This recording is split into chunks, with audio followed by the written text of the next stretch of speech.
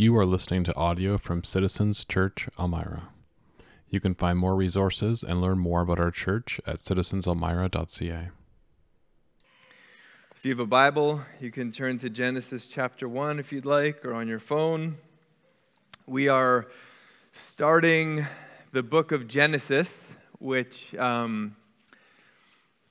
a very large book. There's a lot that could be said about this book. And initially, when I had kind of planned it out, I had us spending the whole year in this book, like every Sunday pretty much. And the elders were like, whoa, let's just take it easy here, Let's spread this out a little bit. So we're doing part 1 here, okay? And this is going to be a 4-part series at some point over the next few years here. And Genesis essentially is about 4 families. It's the family of Adam and Eve, and the family of Abraham, and the family of Isaac, and the family of Joseph. And so we're going to break it up into those 4 families. And Genesis helps us understand a little bit of our own story of origin. Every one of us, if you want to kind of understand yourself as a person, how you've come to be who you are, your family of origin is a massive piece of that. The other day, it was like a week ago or something. I think I was sitting with my youngest. We were having breakfast, talking about something.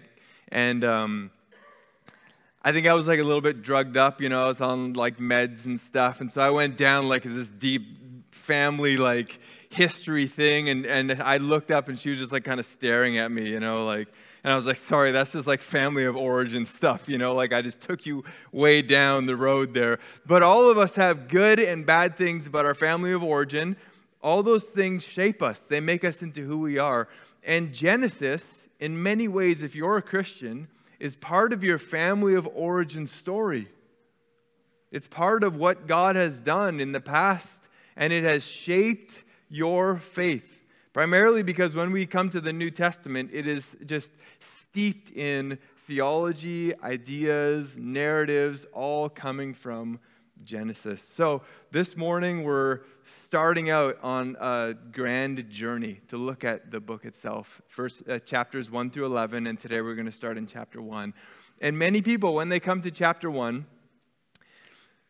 they think that this is going to be the Sunday where the person on the stage, the preacher, is going to solve all the problems that come from this chapter, okay? And there are many. Some of you may be aware of them. Some of you may not be aware of them. But answering all kinds of issues related to creation, like creating all kinds of things in a 24-hour period, or is there like a gap theory, or is there millions of years between, these moments of creation? Does the word create actually mean this or that? What about the dinosaurs? Is it going to answer the question about all the dinosaurs, all these kinds of things? I'm sorry to tell you, we're not going to go into all those details this morning, okay? I'm happy to have conversations about some of those questions after in the foyer, but honestly, we just don't have time to deal with all those issues, though the text addresses some of them right on the spot here. But mostly we're not going to address those issues, especially in Genesis chapter 1, because the text itself is not really answering those questions. That is not the primary purpose of what Genesis 1 is actually setting out to do. And we can get many good answers. Its primary focus and the primary driving thought is not all the details surrounding the creation narrative, though they're in there. The verses are in there, and many details are in there, and we're going to look at some of them. But the primary driving idea is that God is at the center of creation. This is what Genesis 1 wants us to grasp a hold of. That when it comes to creation and all that is happening, God is the center of the story. Derek Kidner, who is an Old Testament theologian, writes this: "It is no accident that God is the subject of the first sentence of the Bible. The passage, indeed the book, whether it's the book of Genesis or even the Bible, the book itself, is about him, first of all. To read it with any other primary interest is to misread it. So when we come to Genesis 1 and all the kind of what questions come to your mind, the text actually wants us to set those aside so that the who question of God is of primary importance on our mind. And so in this text this morning, we're going to look at God himself. We're going to think about God for about the next 30 minutes or so. And we're going to think about God in three different qualities. Okay, it's this, that God is a God who creates, God is a God who speaks, and God is a God who gives. We're going to look at those three things. So let's begin with God is a God who creates. So verse 1, we just heard it read, reads this way. In the beginning, God created the heavens and the earth. So if you have a Mac computer, I don't know how many Mac owners there are here, the first time you turned it on, I don't know if you remember, there's a note that rings forth, right? Supposedly it's a C major. It's just da, it's da. This is the first opening of a Mac computer. This verse 1 here, is like a note that is resounding out for us. It is summarizing essentially chapters 1 and 2 here. In one sentence, it is capturing for us, God created. God did something. Before anything existed, before any of the stuff was around, God was there. And then into that, what we would call nothingness, obviously God was there, so something was there, God was there, but into that void of space, God then comes now and he creates. He does something that is very unlike us. He takes no seeming resources around him, and he makes something. He creates. God makes the heavens. God makes the earth. God does what we are unfamiliar with. If you think of an artist, you think of someone who has been inspired. So Michelangelo's painting of the creation of Adam is very famous. I don't know if anybody has actually been to the space and seen this, but it is a famous painting of this act of creating Adam that Michelangelo was trying to capture.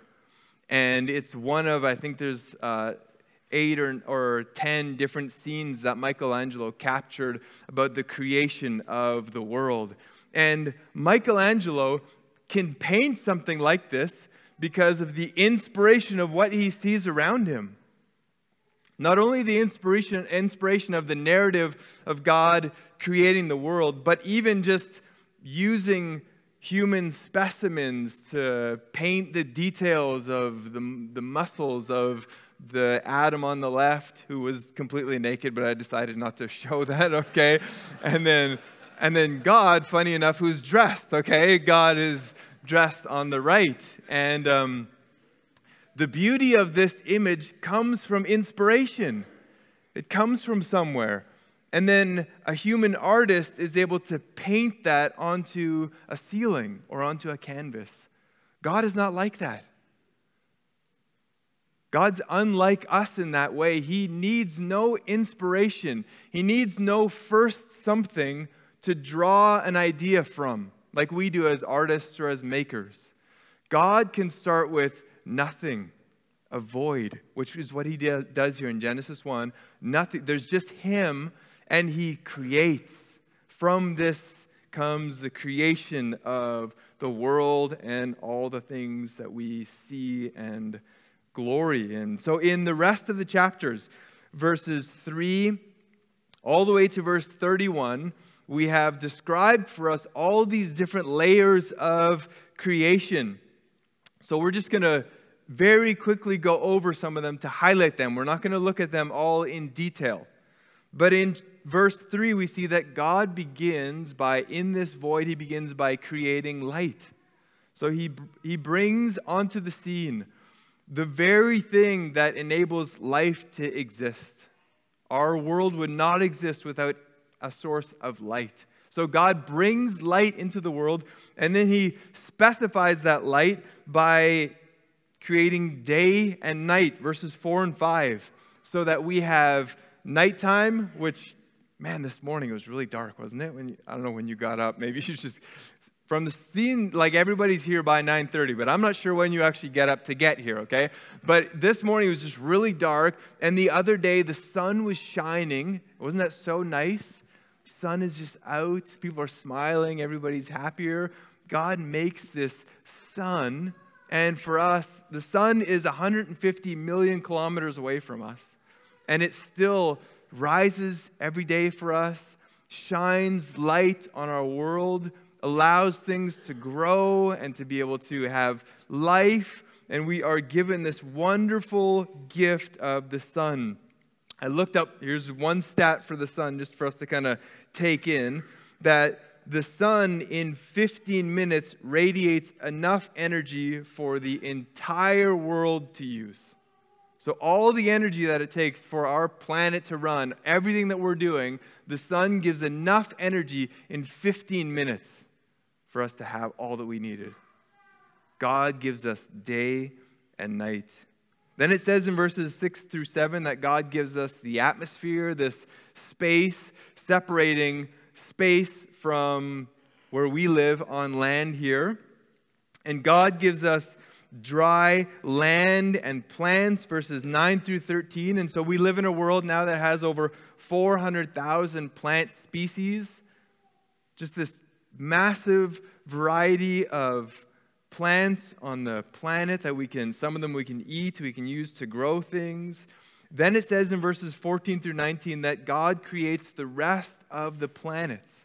And I've talked about the James Webb telescope a few times. James Webb camera is the highest resolution camera that humans have ever sent into space.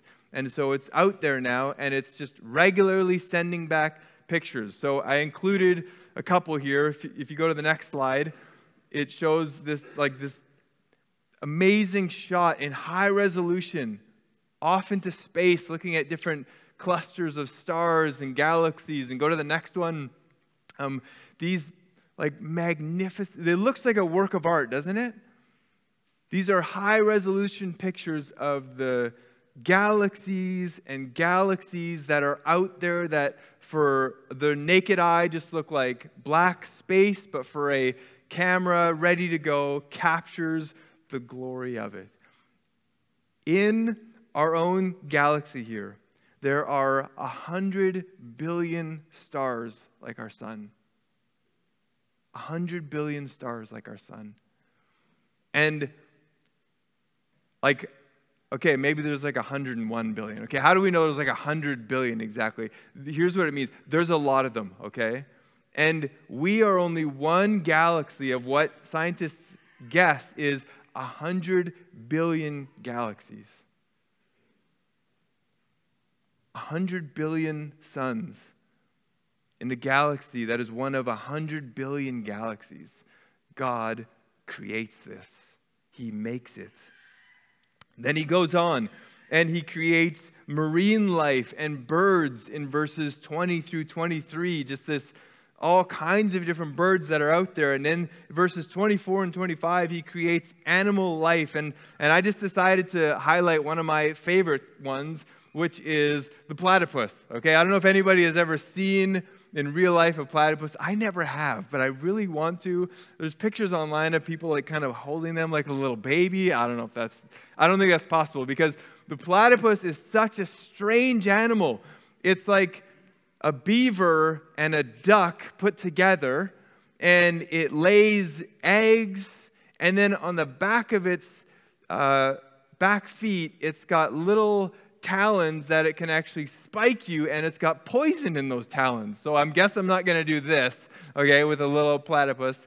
But it's a strange animal. It's so strange that when they sent drawings and samples back to England from Australia in the late 1700s, the English thought it was a joke. They're like, this is a hoax. This cannot be a real animal that looks like this and exists like this, but it ended up being a real thing. God made this. This is just one of hundreds of thousands of animals that are out there that he created out of his creative mind and for us to enjoy. And then finally, verses 26 through 31, God made people, humans. And we're going to focus mostly on that next week, where God brings into the creative act the pinnacle of his creation, which is man and woman. So, this may be the understatement like forever, but God is creative. God is magnificently creative. He brings that to bear in thousands and thousands of ways for us to witness and to be witnesses to that God has actually done this. But what we see in creation as we look at the text here is that there is a separateness between us and God. We are created. So we've got this list here of light and day and night, the atmosphere, dry and land, plants, and then it finally ends with humans. We are the pinnacle of his creation. God is not the pinnacle of that list. What we discover from creation is that God is actually separate. He is outside of creation. So that God is above all of creation. But God is in willful relation to creation. So God does not just do this experiment of creation, make this thing, and then kind of walk away and make another one somewhere, do a whole nother creative act. No, God is intimately connected to what he has created.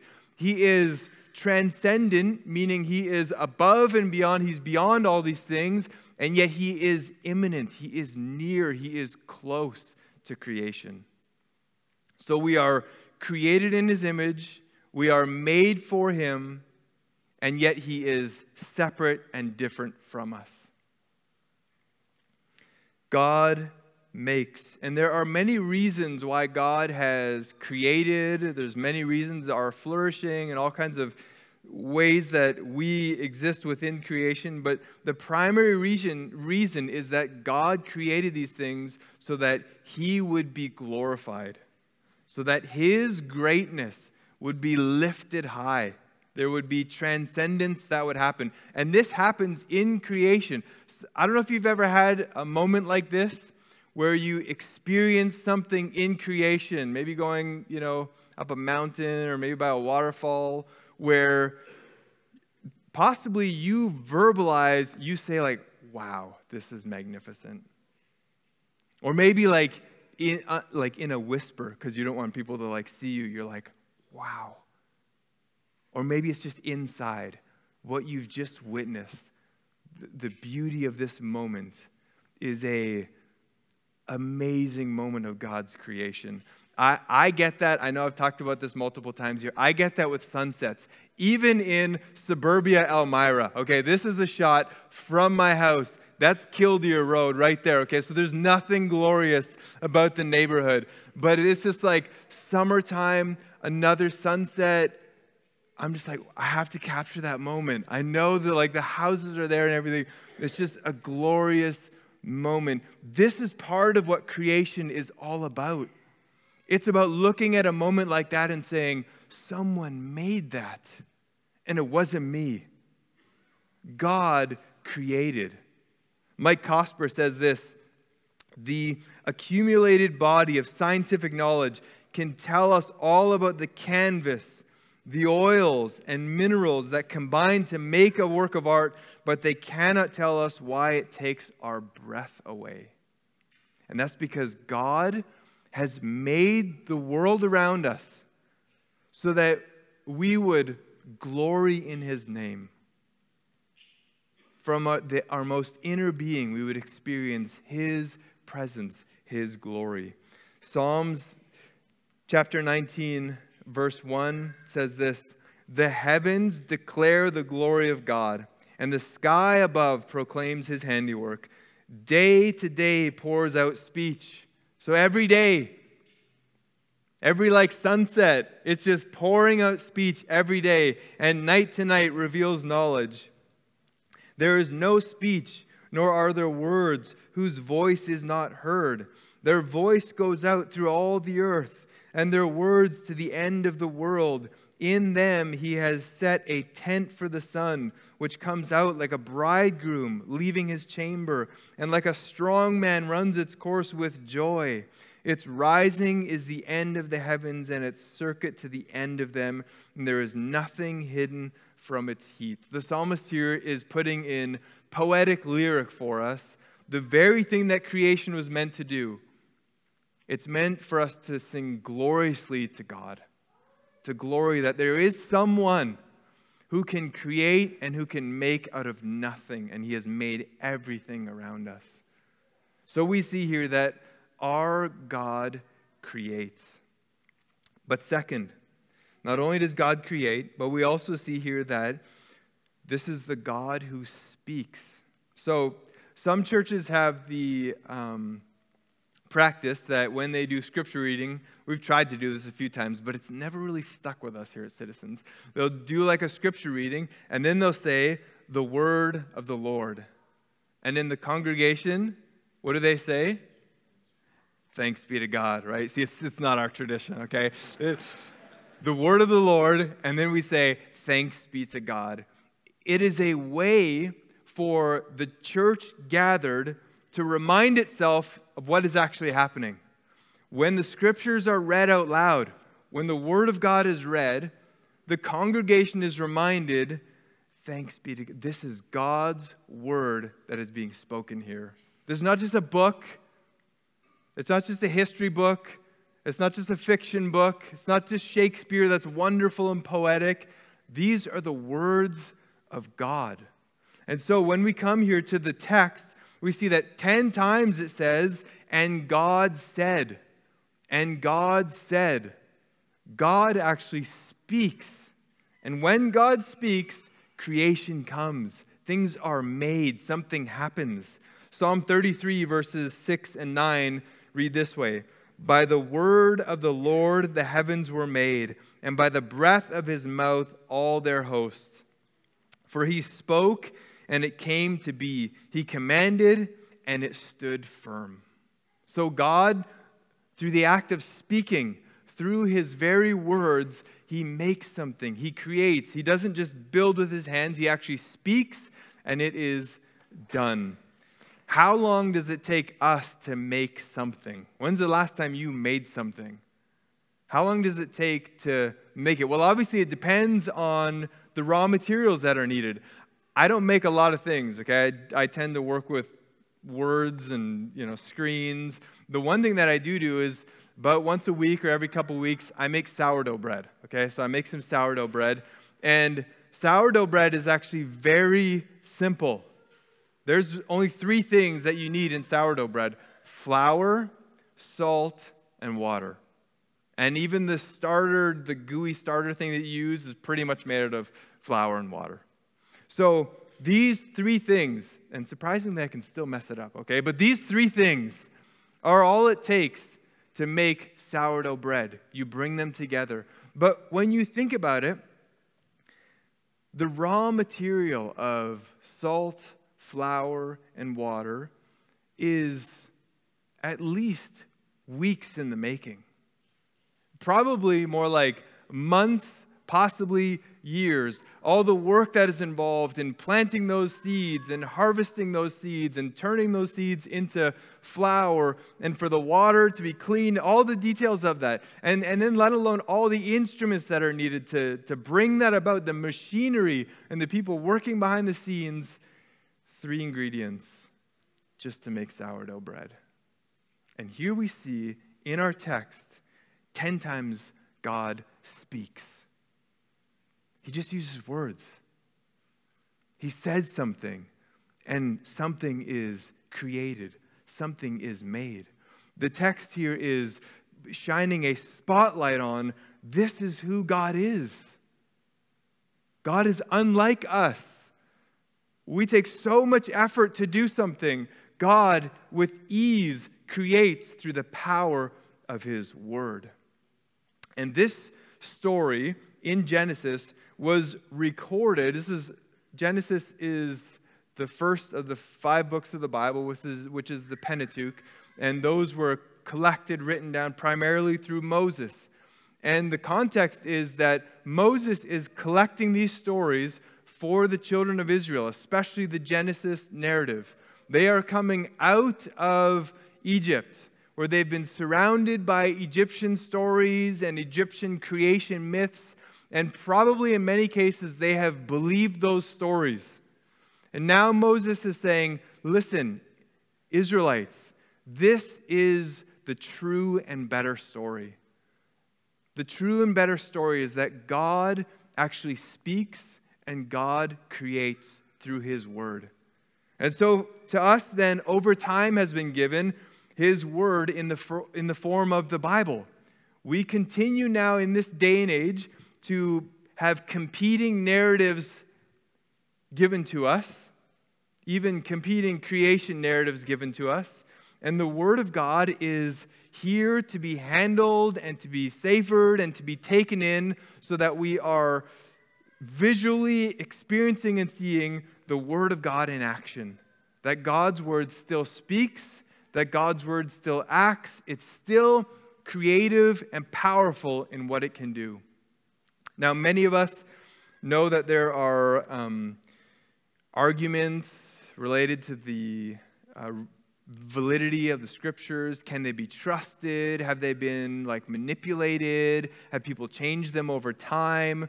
And we all should be the first to admit that the Scriptures are a complicated book that in many cases is mysterious, especially the further back we go, because it's written to cultures and to people that in many ways are very different from us. Yet, it is, I would say, the most trustworthy ancient text that we have. And not only that, most of us in here have experienced or know people whose lives have been changed in deeply personal ways by the Word of God. The effects of the spoken Word of God have been seen and have been imprinted on many, many lives, even in here. So that when we look at a verse like 1 Peter chapter 1, verse 23, we see that the nature of God's Word is still very similar to the nature of it that we see in Genesis 1. So 1 Peter chapter 1, verse 23 says this: "Since you have been born again, a new thing has happened, not of imperishable seed, but of imperishable, through the living and abiding Word of God." That's what Peter is saying here. The Word of God that we have is actually living. It's doing something. It's active. Verse 24, "For all flesh is like grass, and all its glory like the flower of grass. The grass withers and the flower falls, but the word of the Lord remains forever." And this word is the good news that was preached to you. So in Genesis 1, we see God speaks, and the power of His spoken word is a creative power. But the word continues to create and to make things new. As Peter reminds us, it will last forever. It will continue to do its work forever, and we are the product of it. So God creates. God is also the God who speaks. And then lastly, before we do the Lord's Supper, God is the God who gives. So at the end of Genesis chapter 1, verse 26 says this: "Then God said, 'Let us make man in our image after our likeness, and let them have dominion over the fish of the sea and over the birds of the heavens and over the livestock and over all the earth and over every creeping thing that creeps on the earth.' So God created man in His own image. In the image of God He created him. Male and female He created them. And God blessed them. And God said to them, 'Be fruitful and multiply and fill the earth and subdue it, and have dominion over the fish of the sea and over the birds of the heavens and over every living thing that moves on the earth.'" So we see here that God creates and God gives. Now, why does God give? Have you ever asked yourself that question? Why does God give? There's no need for God to give. God needs nothing. That's the definition of what it means to be God. You don't need anything when you're God. And yet somehow God creates here, and he creates people. So we understand a boss is going to have some employees. They're going to bring some value to his company, and they're going to make it productive. There's going to be some money that's going to be made, and that's how that system works. So there's some need for a boss to have employees. Do parents need kids? Okay. Like, how much production are your kids giving to you? Okay, we could go around the room here. How productive are our kids? Sorry to all the kids in the room here, okay? There's a few of them, okay? How productive are the kids to the business of the family? Okay, we're not gonna answer that question here, okay? But you can see that there's a difference. Now, God with creation. What return is God getting on his creation? What does he get from us? And yet, depending on how you answer that, and yet, God gives. God is self-giving. And we see that in the story of creation, this idea of the Trinity actually begins to come out here. We have God the Father, who is in verse 1, and in verse 2, it talks about the Spirit that's hovering over. In John's Gospel, we see that Jesus is actually there when the Word is spoken. That's actually Jesus who is active and involved. And so we've got here this Trinity that is as at work in the act of creation. The early church fathers had a word for this. It was called perichoresis, which literally meant a sacred dance. What we're witnessing here is this Trinitarian sacred dance, this self-giving dance where the Trinity is working together. This is where from this word, we get the word choreography. So I don't know if you've ever seen that before, like something on stage where people are dancing together. They are doing something together. That's what this is in Genesis 1. It is one dance together where God, out of his very nature, is giving. From this Trinitarian dance comes all that we just looked at, the creative goodness that we have before us. But from the verses that we just read, we have even more than that. We have meaning and purpose that is given to God's people. So verse 24 there again says, be fruitful and multiply, fill the earth and subdue it, have dominion over the fish. God is actually giving Adam and Eve a purpose and a meaning to all the work that they're going to be doing. So that we as his people will no longer be people who just do things. We're just not like robots who create stuff and just live a life, but we actually have purpose and meaning, and that purpose and meaning is connected to our Creator. It's connected to God. So by the time we come to the world existing, we see that people are constantly seeking after some sort of thing. When they've walked away from God as their source of meaning and purpose, they're seeking for it in some sort of way. So in Acts chapter 17, and I have the whole passage there, but I won't take the time to read it all because it takes a little long.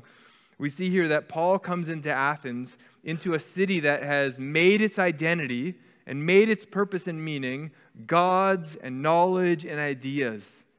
And so Paul comes into that context and he says, I can see that you're trying to find meaning and purpose in these things. And yet, it's not fully landing, is it? So Paul says what they're looking for is actually the God. Verse 25, I'll just read this. Verse 25 says, this is the God who made the world, who's not served by human hands as though he needed anything, since he himself gives to all mankind life and breath and everything. And he made from one man every nation of mankind to live on all the face of the earth, having determined allotted periods and boundaries of their dwelling place. What's Paul saying? Paul's saying what you're looking for is meaning and purpose from the God who created everything. The very story that we are studying here in Genesis 1 is the story that gives us our place and our meaning in this world. Whether you're a plumber, a police officer, a firefighter, a pastor, all of these things are filled with all kinds of details and work to do, but the purpose and the meaning behind them is for the glory of God. It's for His fame. So, by the end of Genesis chapter 1, we see this vision of God the Creator in relationship with His people. And when we follow through the story right to the end of Revelation, we see that that very vision comes to its totality. In Revelation chapter 21, verse 3 and 4, at the end of God's story here, it says this, "And I heard a loud voice from the throne saying, 'Behold, the dwelling place of God is with man. He will dwell with them, and they will be His people, and God Himself will be with them as their God.'" So we have in the garden, God creates mankind and is with them in harmony. It's not explicitly clear, but He is their good and loving King. And then we come to Revelation, all the way to the end of the story, and God again is with His people. He's in relationship with them as their good and loving King. And in the middle, we have the person of Jesus Christ, the incarnation of Jesus, where through the greatest act of sacrifice, God comes again to be with His people. He comes near. And the brokenness that sin brings into our world, which we're going to cover in a couple weeks, that brokenness is made right through the sacrifice of Jesus Christ, so that we could be in God's vision again, which is in relationship with Him, unhindered, in the presence of a self-giving, loving God.